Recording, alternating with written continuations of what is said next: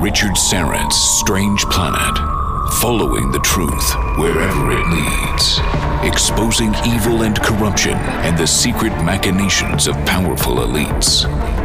Revealing the high strangeness beneath the surface of our supposed reality. Coming to you from the Great White North and his studio beneath the stairs. Here's Richard. Thanks for inviting me into your home, your long-haul truck, RV, camper, taxi, your parents' well-appointed basement with the simulated wood paneling, electric fireplace, and the painting of dogs playing poker, your loft, that greasy spoon just off the interstate, and your cabin in the woods. Carlos Cagina is our technical producer, and Ryan White is the live stream producer. Please check out my YouTube and Rumble channels, Strange Planet. Don't forget to hit subscribe. All right, we're going to discuss the Great Reset, the goals and aspirations of the World Economic Forum under Klaus Schwab. We'll also talk about the headlong rush into a cashless society or a digital currency, and how all of these things sort of intersect and relate to biblical prophecy, end times prophecy, the ultimate or the final arrival of the 11th king. Ali Siadatan is a good friend of the program, and he's a documentary filmmaker, also the founder of Think Again Productions here in Canada, a multimedia teaching ministry, shedding light on mysteries and treasures of scriptural knowledge, which is making the Bible more real than ever. Ali has found that evidence keeps agreeing with the Bible's tale, from biblical cities peering through the sand to alien abductions and prophetic events. The website thinkagainproductions.com, and you can also screen his documentary UFOs, Angels, and Gods. Ali, welcome once again. Thank you for having me, Richard. I'm looking forward to our conversation. So let's first of all, let's look at a kind of a big picture. And when you see what's happening today, as I mentioned, we have this great reset everyone is talking about. We have the World Economic Forum really pushing for digital currency, digital IDs. Many of these are being adopted, at least in incremental stages. So, for example, in Israel, they've just passed a law banning cash purchases. I believe it's above $1,700. Yes. Norway now they want to track basically how everyone spends their money. Yes. Sweden has introduced a carbon emissions credit card. It's voluntary, but once you've spent X number, your limit on anything that has a carbon footprint, like red meat or gasoline, your credit card basically forbids you from making any more purchases. So we're seeing the early foundations of all of these things coming to fruition, a digital currency and so forth. I think you make of that. This whole aspect of what you're describing, you'll own nothing and you'll be happy. It's one of the sayings. This whole socialism, the idea that you're describing, which is the state knows best, through its science, through it's a big daddy. It'll control everyone and lead everyone into nirvana. I would say the roots of this thing, as far as I'm concerned, come out of Bavaria. This particular picture you're painting, kind of continue. Where did this come from? It really came out of the events of Bavaria, the two Babylons of Hyssop, and this conspiracy that supposedly was stopped because lightning hit this guy as he was carrying the documents. But somehow it hasn't stopped. And from there we saw it spread to the French Revolution, kind of socialism, and to the Bolshevik Revolution, in Russia. And then in the West, it came through this London School of Economics teaches it. It's George Bernard Shaw was one of its main inventors, this whole idea of Fabian socialism, which is the main socialism of the West. that can be practiced in the Congress and Senate and British and Canadian parliaments. And the Labour Party was created in England as an experiment and FDR was a Fabian socialist. And so there's definitely this overarching, idea that I would call secular socialism that comes, I think, from Bavaria, and it's kind of, I think, what you're when describing. You say Bavaria, you're referring to Adam Weishaupt and the formation of the secret society, Illuminati. Yeah. In 1770, was it 1776? Yeah, it was the 18th century. So that whole story, something really came. You got the French Revolution, you got the Bolshevik Revolution, you got the American Republic, which is different because the French Republic was truly to be a secular republic by design. It was not just against the king, but against the Catholic Church. And it came with a heavy ideology of paganism and secularism, which over the centuries we began to realize it has components. Like, for instance, you can only believe in what you see.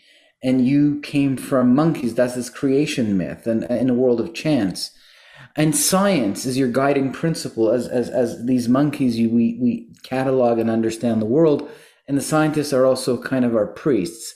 And life really doesn't really have a meaning, and the state knows best. It's just weird. It's just random ideas kind of over the centuries put together from the Age of Enlightenment. And yeah, this Carl Schwab and the World Economic Forum seem to be crystallizing a lot of these ideas in a more serious implementation. Right. Except now, rather than, this is some secret society of individuals in Bavaria, and then later it spread, in different parts of Europe. But really it was, it had considerable influence, but at a certain point, I guess, the monarchs, various countries kind of clamped down and shut it down, or so we thought. Now, with the World Economic Forum, they have, so much influence, and Klaus Schwab, rather, brags about having infiltrated cabinets around the world, including here in Canada, where the Deputy Prime Minister, Chrystia Freeland, is in fact on the board of directors, and I believe also the former Governor of the Bank of Canada, Mark Carney. They have world banks, central banks, and huge corporations and investment firms like BlackRock and Morgan Stanley and Goldman Sachs. So they really now have the machine behind them. Yeah, you don't get things connected like this together without some sort of a spiritual force behind it, because it's not easy to make everything align.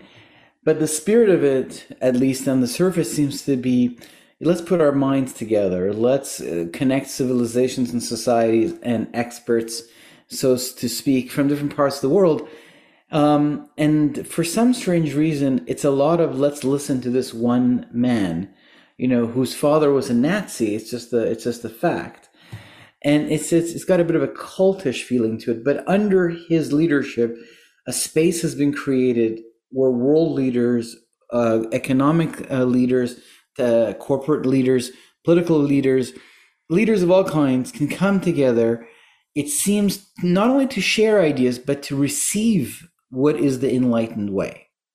And since they are now the enlightened, then they can now claim superiority over the population that doesn't have this enlightenment, this very, advanced and refined view born of all these specialists and their great education.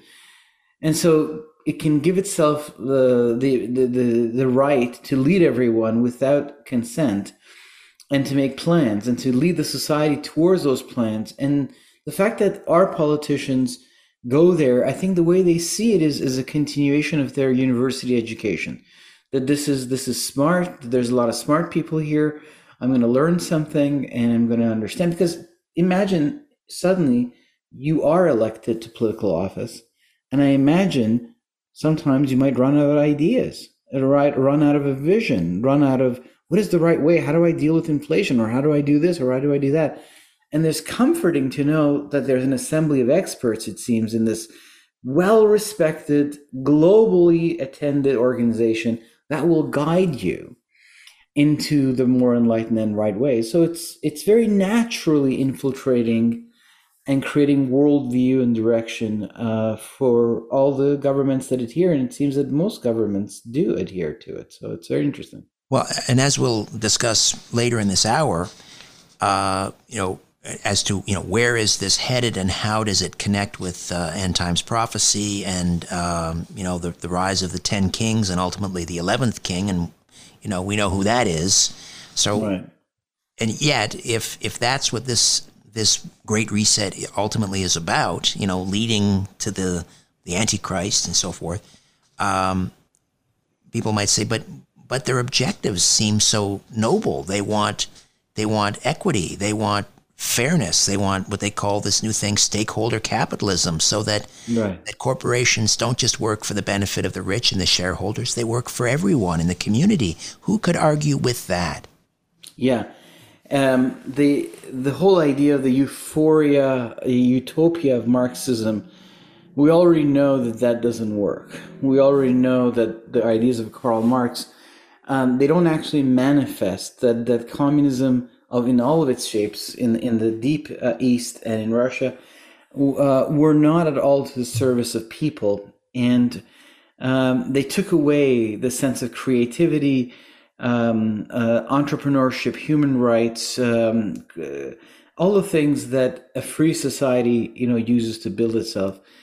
And this is the same. It comes with these promises of leading us, but it's really about control. And once the control is achieved, then it's about brainwashing and letting people think that, they are living in a utopia. Anyone that wants to give us utopia will offer freedom and liberty and will offer creativity and ingenuity, would simply, pressure people to live in a civil way with each other, and to make sure that law and order exists and people's rights are respected and upheld. That system would sound more like something that would bring the culture to these places that you're describing. Usually, this way of from the top, trying to create an ideal society. I mean, that's what the Iranian Revolution was about, to bring an ideal Islamic society into place. Or many of the Marxist and communist or Maoist revolution bring in that kind of an ideal to the people of China. But it brought brutality and death and misery. And it wasn't until China began to open itself up and change that it actually started to evolve out of that stage.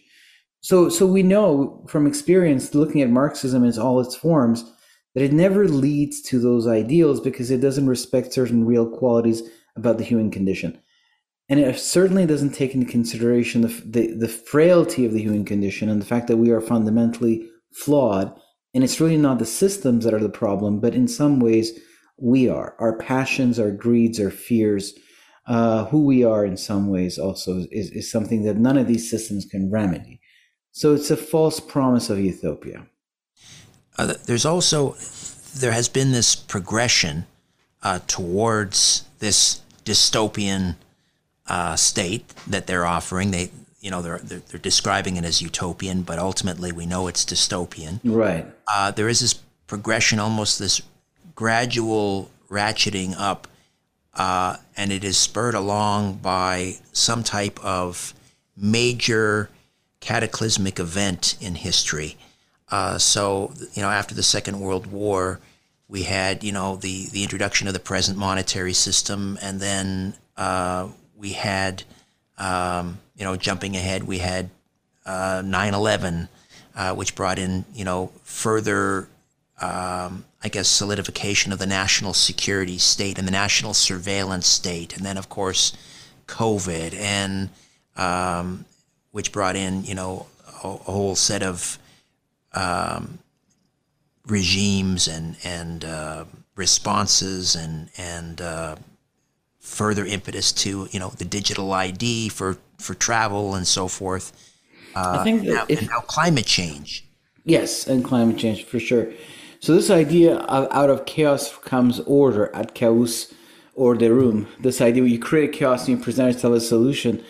I mean, that's the ABC of conspiracies. It's a very old way of doing things.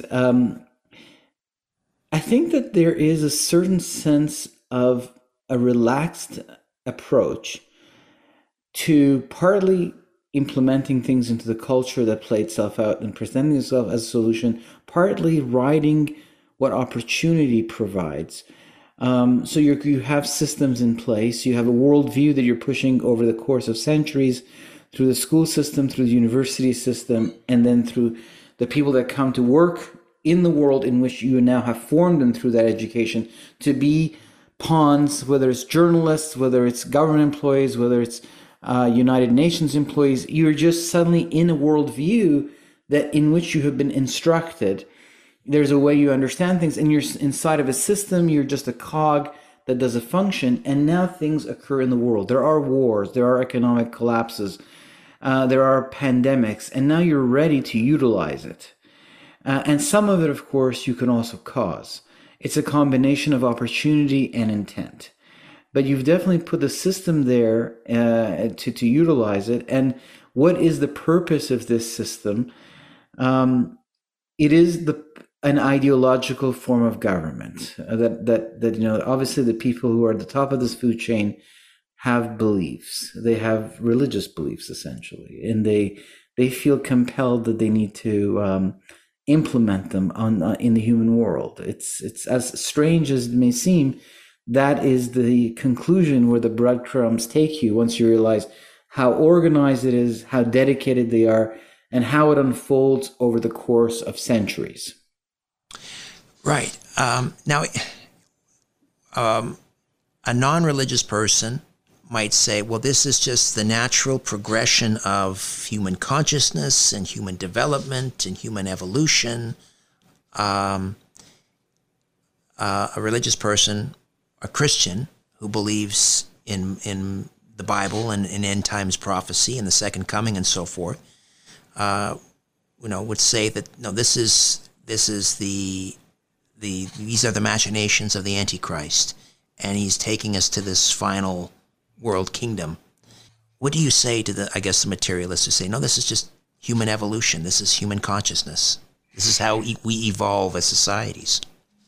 Well, I mean, there's so many things I could say, like the birth of empire and civilization in Mesopotamia. The writings that we have from the first empire shows that it was something that was handed down to them.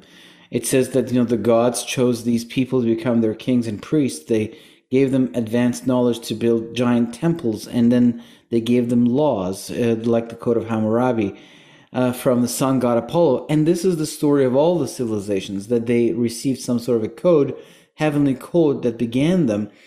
This is just history. Now, you can say, well, I don't believe it. Somebody just came up with these things, but they're too complex. And the words of these people that changed the world, like the words of Jesus, changed the Roman Empire. The words of Muhammad, or the words of Moses, or the Hindu writings, they all, formed entire civilizations. That's just the facts of history, and they're very complex. Yes, there has always been empires, but empires began, it seems, because of this, some sort of a connection, some sort of a revelation. Before that, human society was organized in patriarchies, in family clans. The whole concept of empire is born, it seems, of the desire to control, coming from, one could argue, who are these beings that seek to implement empire and have a representative? Why would they start this in the south of Mesopotamia? And is this really real? The gods of Rome and the power behind the emperor, and what we're talking about today, the idea that there is a hand behind this. What hand would have such a desire, and why would it be doing this? The only thing that makes sense is if the whole story of the Bible is true. If really we humans are in fact part of a much larger story. We were born as part of a world of God and angels, and our history is marked by this interaction. And these empires are not natural empires. They have spiritual forces behind them, because we are fundamentally in a spiritual story. Now, if a person might say, well, I don't really buy into all of this, I just think it's humans that do these human things. that's fine. But he is still in that story. He will still see these prophecies come true as they always do. And he will see that, even God himself will intervene on the stage of history, because these events are not born simply of the natural human world.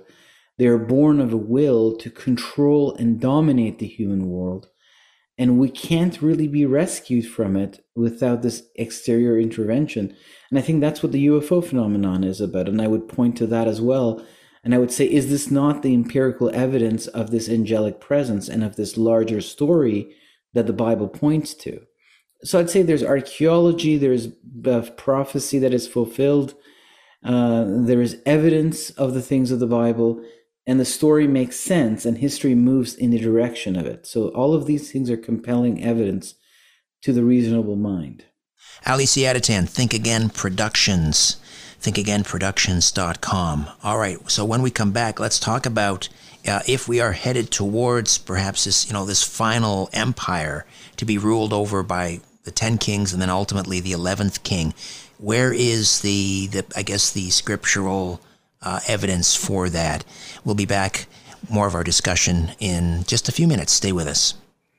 In times of economic uncertainty and chaos, your money means nothing. You may not even be able to get it from your bank or ATM. And the money you do have in the stock market will go down and down. What you can bank on is gold and silver. Gold and silver have been a reliable and trusted form of currency for thousands of years. Gold and silver have never been worth zero, and typically gold holds its value during economic turmoil. Call the Gold Hotline now and learn how to protect your money and your assets with gold and silver. And learn how to set up a new IRA or roll over your current one into a gold-backed IRA. Protect your money from the next market crash with gold and silver. Call now for your free gold guide. 800-461-9694. 800-461-9694. 800-461-9694. That's 800-461-9694. Do you owe the IRS $10,000 or more in back taxes? Are you being audited or investigated? Has the IRS sent you a letter demanding payment? You may not owe what they claim. Make this free call to the tax doctor now. Let them negotiate with the IRS on your behalf. 800-626-4512. 800-626-4512. That's 800-626-4512. It's time to redefine reality. This is Richard Syrett's Strange Planet.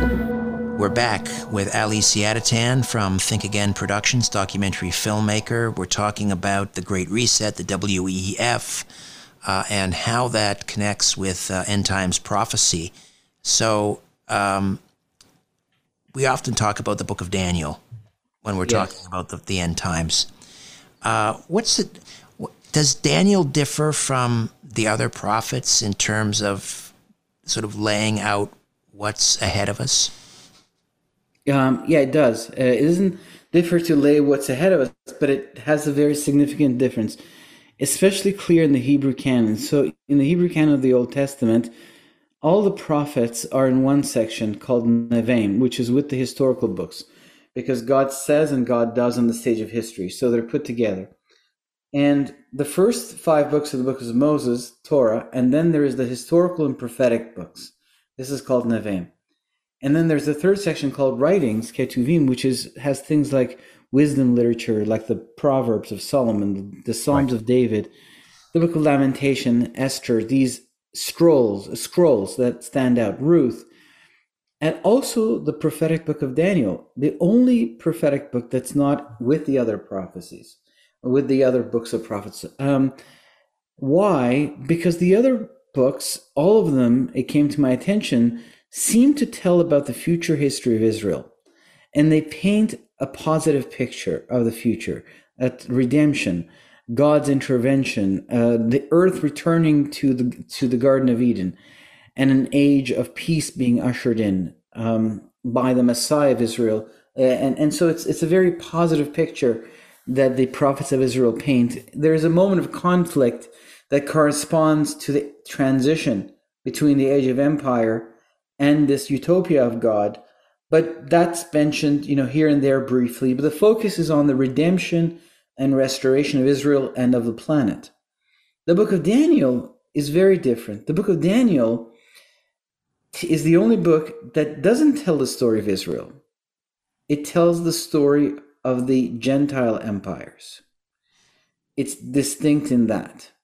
And it's written, only the first and last chapter are written in Hebrew. The whole book is written in Aramaic, which was the international language of politics at the time of Daniel, the language of empire.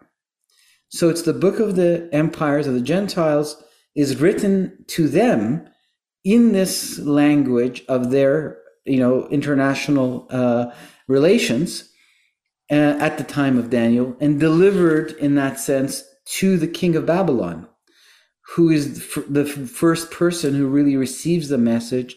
And his vision, his dream that Daniel interprets for him, has in it all that the book of Daniel is ever going to talk about. Those empires, it's as though the rest of the book of Daniel is a horizontal version of the vertical statue of the beginning of the book. And so he goes through it. And so it's different in that sense. It tells the story of the empire of Gentiles instead of the story of Israel. And so it takes us into this final world empire because it tells us something very important about God. It says he changes times and seasons, he removes kings and installs kings. So it attributes the rise and fall of empires and the coming and going of kings to the will of God. God is the King of Kings. God is deciding even the Gentile empires of history will be decided by God's timing and will be under God's authority. And then it proceeds to point out 4 empires to us. Of all the different, kingdoms and powers that have existed in history, it suddenly pulls 4 out of the pages of history out for us. The Babylonian, one of Nebuchadnezzar the king, the Medo-Persians, the Greek, and the Romans. And what happens to Rome is that Rome scatters into many small heads. When it attacks Jerusalem and destroys the temple in the 9th of the month of Av, which is coming up, and which is interesting that the Romans and the Babylonians, centuries apart, destroyed the temple on the same day of the Hebrew calendar. All of the, these events turned and turned to make history coincidence, people say, but yet, is it coincidence? So there's always this evidence of, design in the movement of history. And it seems that in return, God, responded by sending his spirit to the Roman Empire and changed the Roman Empire in that way, and also scattered and broke the Roman Empire into pieces the way that the Roman Empire scattered the Jewish people and broke the temple into pieces. Because God had said that he would bless those who bless Abraham and curse those who curse Abraham. So the reverse occurred, and then it scattered. But it always maintained the symbol of the eagle, which was a symbol of Zeus, of Jupiter, its god. It always kept that symbol in all its flags. And so the Western Rome, divided into all of these, the Holy Roman Empire of Charlemagne, the Portuguese, the Spanish, Napoleon, the British, reaching out from the Isle and having all these heads, but the symbol of the eagle carries on. Even the German Nazis used it. And in the East, when Constantinople, the center of Eastern Rome, fell to the Ottomans in 1453, the princess escaped to Moscow, and the leaders of Russia said that they will take on the burden of Rome, and they will be the third Rome. That's what they called themselves. And they will, be the heralds of Rome and of Christianity. And so they took the name Tsar at that point, which means Caesar in Slavic, the way that German says Kaiser.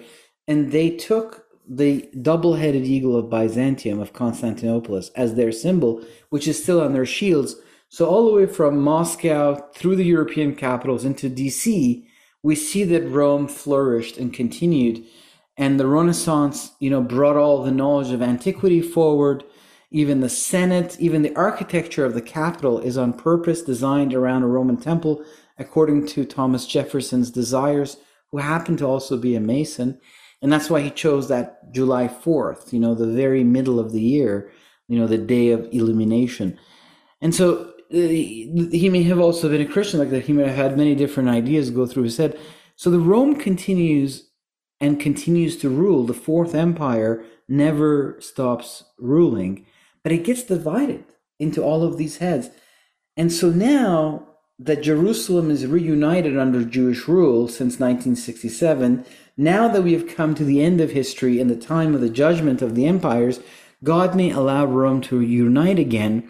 And this is what the coalition of the 10 kings may be about. The re-emergence of the Roman Empire. And that's what really Bible prophecy points to, that there will be a final empire that will contend with God himself.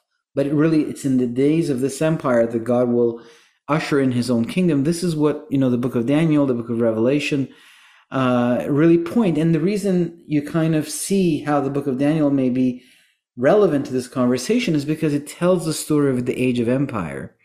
And so it really sheds a lot of light on the parts of the book of Revelation that are also meditating in the language of symbols, like the dream of the king Nebuchadnezzar in Daniel chapter 2, which was in the language of symbols. God spoke about the age of empire.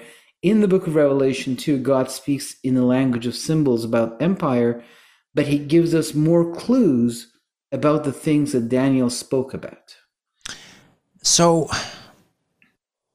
why would God allow this to happen? I mean, this particular, if we're heading towards this, final empire, this one is, again, I would say highlighted by, a loss of sovereignty, individual freedom, a loss of rights, even we've got the transhumanist movement that's also involved. It seems to be wrapped up in all of this. Why is God allowing all of these dystopian things to befall mankind? We just have about a minute and a half here, and then we'll pick this up in the next segment. But let's begin the discussion. I think these are the birth pangs of a new age of history, and humanity is forged and formed by how it relates to God. Each individual is formed by their relationship to God, and humanity as a whole is forged by its relationship to God for the destiny that awaits it, because the earth is the birthplace of the immortal sons of God who have a role to play in the future of the cosmos. And these are the mechanisms of the training, of the forming, and of the birth of these characters. But it's safe because God is in control and sits on the throne. It's all really tightly in his hands. He sets the limits of things. It is safe. So I would say it is the school of good and evil. It is the place of birth of an entire race that has a destiny. And this is the struggle that shapes it, that forms it, that informs it, that tests it. And it's done in a kind of a safe playground. Well, interesting. Safe. Although, I mean, it's going to be a rough ride. Yes, that's for sure. We'll pick up on that thread on the other side. Ali Siadatan, Think Again Productions. Back with more in a moment. Stay with us. In times of economic uncertainty and chaos, your money means nothing. You may not even be able to get it from your bank or ATM. And the money you do have in the stock market will go down and down. What you can bank on is gold and silver. Gold and silver have been a reliable and trusted form of currency for thousands of years. Gold and silver have never been worth zero, and typically gold holds its value during economic turmoil. Call the Gold Hotline now and learn how to protect your money and your assets with gold and silver. And learn how to set up a new IRA or roll over your current one into a gold-backed IRA.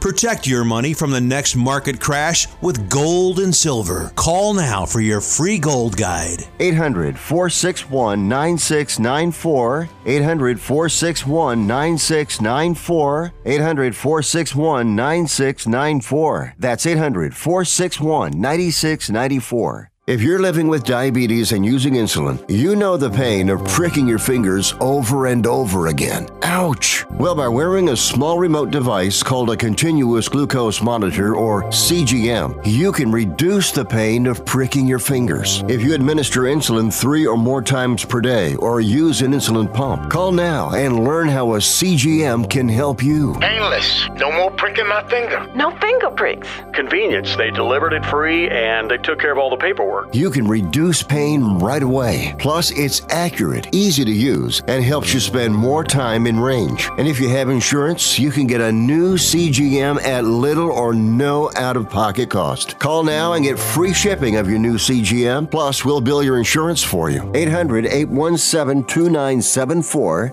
800-817-2974. 800-817-2974. That's 800-817-2974. Do you owe the IRS $10,000 or more in back taxes? Are you being audited or investigated? Has the IRS sent you a letter demanding payment? You may not owe what they claim. Make this free call to the tax doctor now. Let them negotiate with the IRS on your behalf.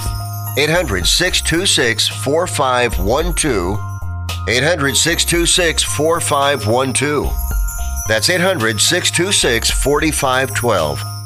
Ali Siadatan, Think Again Productions, UFOs, Angels, and Gods is the documentary. What else is going on the website? Well, people can, if they're interested, I'm doing an audio series on the Book of Revelation in my Patreon page, patreon.com/thinkagainproductions. And, you can kind of sign up for that and just listen to the chapter by chapter study. I'm really enjoying creating it and researching it. It's fascinating. And there's a lot that we can understand. And I think that to your question, it's a rough ride. I think that God equips his people and fortifies his people spiritually inside. And also, I think this knowledge is comforting to understand that as you go through it, you realize, I see. So there's this empire, there's this, world leader, and it's going to get very crazy if what the Bible says is going to happen. It's going to be demonic. It's going to be fallen angels are going to come out of the ground. It's going to be something that we haven't seen since the days of Noah. But apparently, Noah went through the flood. The friends of Daniel stood in a burning furnace and survived. And there are many such tales of God, his power being in the midst of people's sufferings, comforting people spiritually through supernatural edification and power from within, and also informing their worldview in a way that sees the events in a different way. Like Joseph said to his brothers, you intended it for evil, but God for good. I know they put him through hell, but yet he came out as the Pharaoh of Egypt, or as the second in command, and saved the world from famine. In the book of Job, which is a study of human suffering, we see that God is in complete control and places the limits of what Satan can do to Job. So God is in control of this empire, of these fallen angels, of their chosen leader. God is setting limits, like in the book of Job. God doesn't give Job more than he can take. So I assume that's true for each one of us. And in the midst of his suffering, he receives great visions and revelations.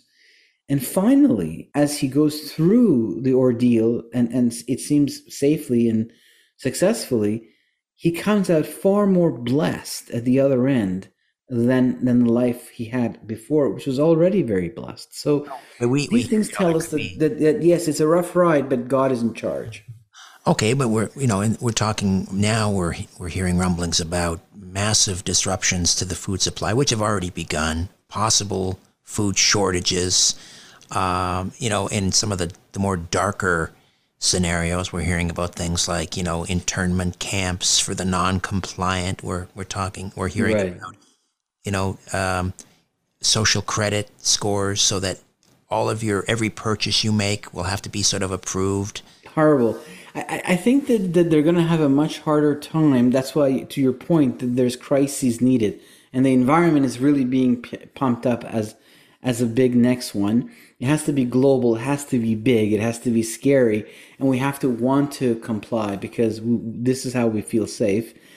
So I think that it's not as easy to implement all of these ideas. I think that we're seeing where they want to take it. I think that we have a say I think we can fight back. I think there is people who talk about it openly and those who don't, but they agree that, okay, I don't really want this. And so I don't think it's as easy, because there's two sides to the story, and we have a will, and they have to control humans. I mean, I have a hard time controlling my dog sometimes when I go for a walk, or my kids. Like, it's not so easy to just control humans. So I think that we have a fight to fight. Well, and we can mitigate these things. Okay, we're heading into a break, but when we come back, I mean, if as you say, sometimes God uses these things, Satan uses them for evil, God uses them for good. Are these things that are coming, I mean, do we fight back, or do we just accept them as part of God's plan? I mean, what do you want to be the testimony of our generation? That we fought back, or at least even pointed to it in the context of the prophetic word, or that we just said nothing and no reflection on it and no action on it? Obviously, we want to reflect on it in the context of prophecy, and we want to act because things happen through action. I think that's all okay. What I think the Bible prophecies point to, this nightmarish scenario, it really lasts. Sorry. We'll take a time out. We'll come back and we'll get into that. Ali Siadatan, Think Again Productions. Don't go away. You can become an official Patreon supporter of my work here at Strange Planet Productions by donating a monthly amount through patreon.com/Strange Planet. Patreon.com/Strange Planet. There are several tiers to choose from. Pick which one is right for you, but any monthly amount is greatly appreciated. As a sign of my appreciation, you can have your name mentioned on air during my weekly radio show, or you could have your name included in a crawl on my YouTube channel live stream. You could also receive episodes of my old podcast, The Rock and Roll Twilight Zone. This critically acclaimed podcast, produced in partnership with Chris Jericho, is not currently available anywhere else. If you enjoy this podcast or my weekly radio program, The Conspiracy Show, you can really get behind me and my work by donating once a month at patreon.com/Strange Planet. Patreon.com/Strange Planet. It's time to redefine reality. This is Richard Syrett's Strange Planet. A few minutes remain with Ali Siadatan, thinkagainproductions.com. So when we look at the Great Reset and all of these disruptions to the food supply, war in Ukraine, rampant inflation, where is this all headed? As far as the world system is concerned, is an economic collapse, perhaps, because in order to create a new system, you have to collapse the old one. So I think that moving to 2030, that's the 100th year anniversary of the Great Depression. And there is a cycle, an economic cycle, a very important one, that is measured in 75 to 100 year cycles. It's called the long-term debt cycle. And if it does come to its apex in 2029, then we will enter into a Great Depression once again. And that really is the kind of economic world out of which fascism rises, that people look for strong leaders to rescue them. And so I think that's when we might see the rise of the 10 kings in the 30s. And if there's a war between, let's say, this Iran, the Islamic Republic, and its desire to attack Israel, and now this connection with Russia that may be, this idea of humiliating Russia or secluding it, or this can backfire. You can make a man angry to the point where he wants to do more, and then he might press, suddenly be haunted by the spirit that wishes to press against Jerusalem, because there is a prophecy of a war never happened that involves Iran and other countries mentioned. Some believe Russia is involved in that. So if these things happen in the late 20s and there's economic weakness, then yes, we could see that in the 2030s, kind of like the 1930s, the rise of fascism, and then out of that fascism, a new Führer, coming out. So these are kind of the next things we should look for: the rise of a coalition of 10 nations of kings, Israel signing a treaty with the nations of the world and with her Islamic neighbors, possibly, wars of huge magnitude that involve the destruction of the Sea of Damascus, and God forbid, of course, I don't want any city to be destroyed, but I'm just repeating the things that the prophetic picture paints, and a great regional war that I think might usher in the need for a world leader, and the need for world peace, and the need for an agreement with Israel. So these are some of the things we should look for, and yet have a fluid mind as God continues to educate us as we go forward. But definitely the big landmark on the world stage is the rise of this final world leader, the famous Antichrist. And yes, the Bible says a huge amount of stuff about this guy. And he is a cult leader, and he is, demonically hooked up, and he is going to try to deceive the whole world and even rally the world against God. It's all real. I mean, it's incredible. And that's why I think the UFO phenomenon is so compelling, because it could be kind of the evidence of this angelic dimension to our tale. Israel has returned. Jerusalem is again part of the Jewish Commonwealth. The angels of God and of the enemy are aligning over our heads. The empires of the world are regathering. The eagles are reuniting. And if Russia has hooked, let's say, into Iran, America, into the Sunni world, these more modern empires of Greece and Rome seems to hook into the old Persian Empire and Mesopotamian Empire and the Egyptian Empire, and kind of form a whole, as though the whole statue comes together under the rule of 10 leaders, and that will hold back the kings of the East, like India and China. And China is having massive economic problems right now. Its credit system is on the verge of collapse because of the real estate that's collapsing there. It's in a deleveraging cycle, which is like the Great Depression. And it's basically, they call it the lost decade. China has just entered into the lost decade in its economic cycle. It's out for a while. So the West has time to kind of build, and if this coalition does come together because of the future rise of China, and Russia may come back into the fold and join the other eagles and connect to the older empires of Persia and Mesopotamia. And if all of that forms a whole, then definitely it'll be much stronger than anything come from the East. I think the forming of this empire of the 10 kings is the next thing on the stage of history. Perhaps the Magog invasion of Ezekiel 38-39, we'll see if that happens by the end of this decade with the rise of Iran and Russia and their allies in the Islamic world. And what you're saying, this whole idea of the jihad against Israel that we're witnessing right now with all the missiles, if this, comes to a final head, that's another thing we should be looking for. Ultimately, spiritual awakening within the Jewish people will continue, and also among all people. I mean, the return of Israel has been a blessing to everyone as the land has come back to life. So the people that believe in Christ all around the world have come into massive new revelation. In the past, 70 years, our understanding of the Bible continues to get revolutionized like never before. And it really seems to be, there's an echo of the blessing that has returned to this land, and to the fulfillment of prophecies happening before our eyes. And those who are grafted in the spiritual family, the spiritual children of Abraham, are also being suddenly rejuvenated.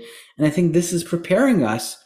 One of the symbols of the age of Antiochus Epiphanes is the candlestick, the menorah, and it's the Hanukkah season. And so it's when does the light shine strongest? When the darkness rises, the light becomes all the brighter.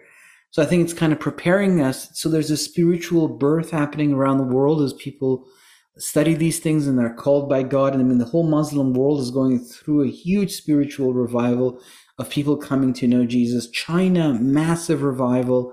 Africa, we've seen that for quite some time. So there's really this harvest that's rising, and perhaps there will even be again a harvest from the West. So I'm seeing a time of spiritual revival, and yet the forming of fake world religion. I'm seeing the time that leads us to a utopia, and yet the rise and judgment of evil empire, and something dark that needs to be cleansed coming to the surface and then being removed. So I think this is the kinds of times we're living in, and we're perfectly designed for it. and God will lead us through it. We can just, in that sense, take a deep breath.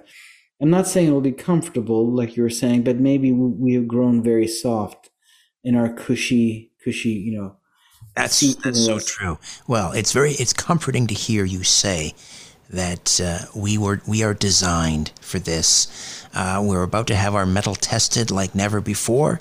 There's another expression, God will either lighten your load or strengthen your back. So right, no, that's true. He does support us from inside. This really is a time where people want to come to know God and to make that connection for themselves in their private lives, so that they can have the strength, the light, the truth, the way, the benefits, the blessing that comes from knowing Jesus and knowing him as the King of your life. He's a real character of history, and what the book of Daniel reveals about him. And I'll just read this prophecy that Daniel saw, that the Son of Man, he says, I was watching in the night visions, behold, one like a son of man coming with the clouds of heaven. He approached the Ancient of Days and was brought into his presence. Dominion, glory, and sovereignty were given to him, that all peoples, nations, and languages should serve him. His dominion is an everlasting dominion that will never pass away, and his kingdom is one that will not be destroyed. Jesus ascended into a white cloud and left the earth to fulfill this prophecy of Daniel's, this vision he had 500 years before. And this is the reality of our planet. He is the king. He has received the throne over Israel and over all the nations, and he's returning with an army to the earth to rid us of all of this thing that we're seeing in the UFO phenomenon, the empires and the dark societies and their leaders and their weird plan to rule, to control, to brainwash, to implement their own religion and science, and to compete with God's plans for the human race. He's coming to remove all of these things, and we need that intervention. So making that connection, pledging that allegiance, I think, is key to everyone's peace and security in their own personal lives and for the lives of their family. It's a real story, and we're in it. Ali Siadatan, thinkagainproductions.com and patreon.com/thinkagainproductions. Ali, always a pleasure. Thank you so much. Thank you for having me, Richard. All right, my thanks to Carlos Cagina and Ryan White, back next week with a brand new program. Hope you'll be along for that one. In the meantime, don't be afraid. There's nothing concealed that won't be revealed, and nothing hidden that won't be made known. What you hear in the dark, speak in the light. What I say in a whisper, proclaim from the housetops. Move over, Aphrodite, I'm coming home. Good night. Say, are you missing out on your favorite show because it's not available in your region? Trying to keep your private time private? Well, let me introduce you to NordVPN. If you're bored of US Netflix, why not take it for a spin in the UK? Using NordVPN and a click of a button, you can do just that. No need to travel to Japan for your favorite anime when NordVPN brings it right to you. With 5,000 plus server options, no show is out of your reach. Using my link, nordvpn.com/RSSP, you can receive a huge discount on a 2-year plan, plus receive 1 free month. We'd all love to binge, but privacy's a big deal too. NordVPN keeps your information encrypted, so you never have to worry about your IP or your location getting out. They've also doubled down on keeping you safe with their new threat protection feature. Say goodbye to intrusive website ads and malware. Even if you download an infected file, threat protection kicks in and deletes it before it makes a mess of your computer. Don't forget, there's literally no risk to you with their 30-day money-back guarantee. Give it a try, and if you like it, great. If you don't, they'll issue a refund and you can pretend the entire situation never happened. Check out my link, nordvpn.com/RSSP to get your subscription started today.